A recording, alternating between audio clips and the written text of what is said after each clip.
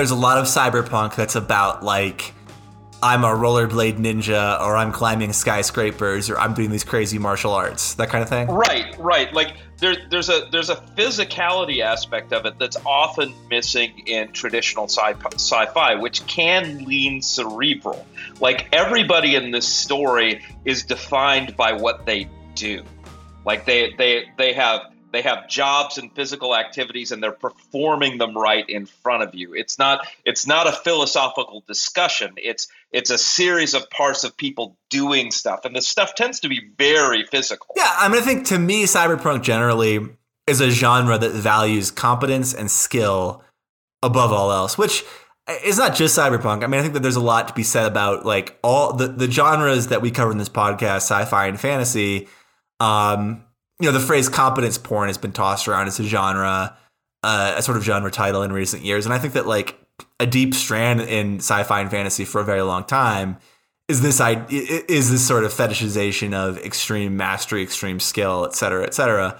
But in cyberpunk in particular, it's like that is what it's not necessarily that your skills make you the chosen one. It's that they make you cool and they make you socially worthy, and they make you the one person who can navigate worlds that are always incredibly chaotic and require a tremendous amount of savvy to navigate, right?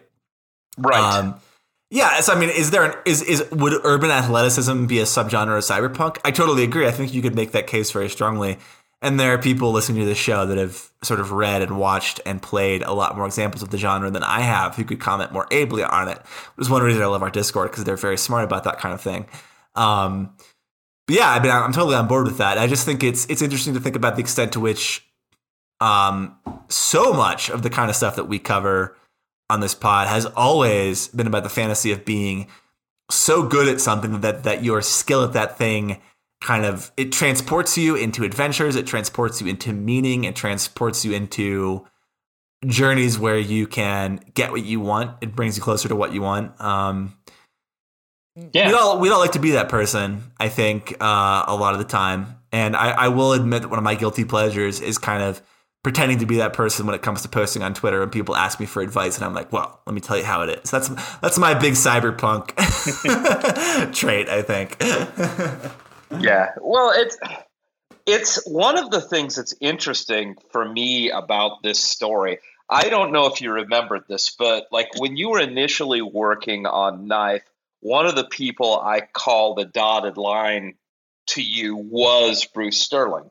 And the reason is you both treasure a certain type of detachment. I mean, it's different, but there's enough similarities. Like you are immediately suspect in your writing and in your tweeting and in your general behaviors of people who immediately share all of their deep emotional reactions without process.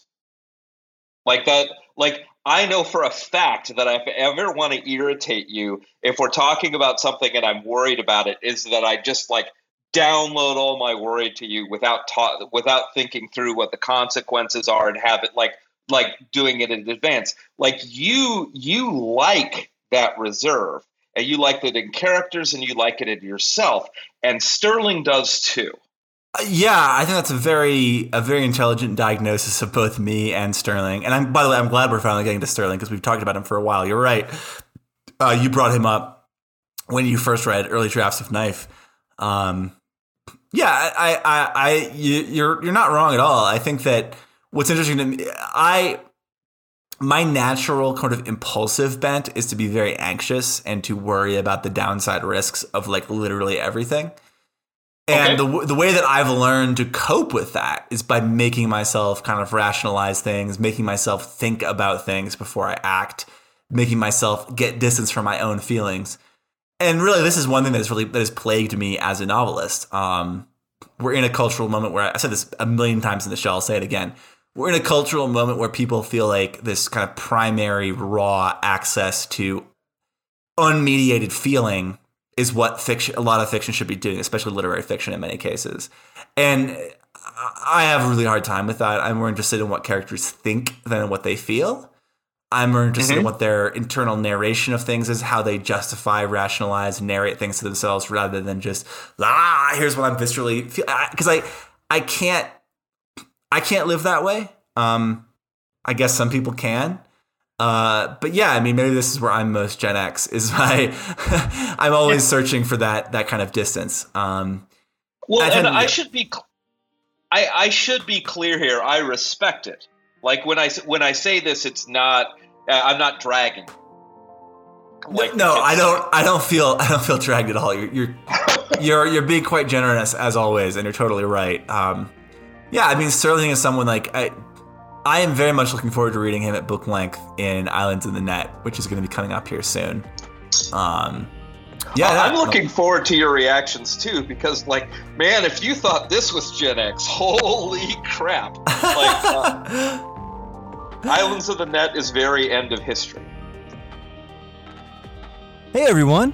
What you just heard is a preview of our latest exclusive episode.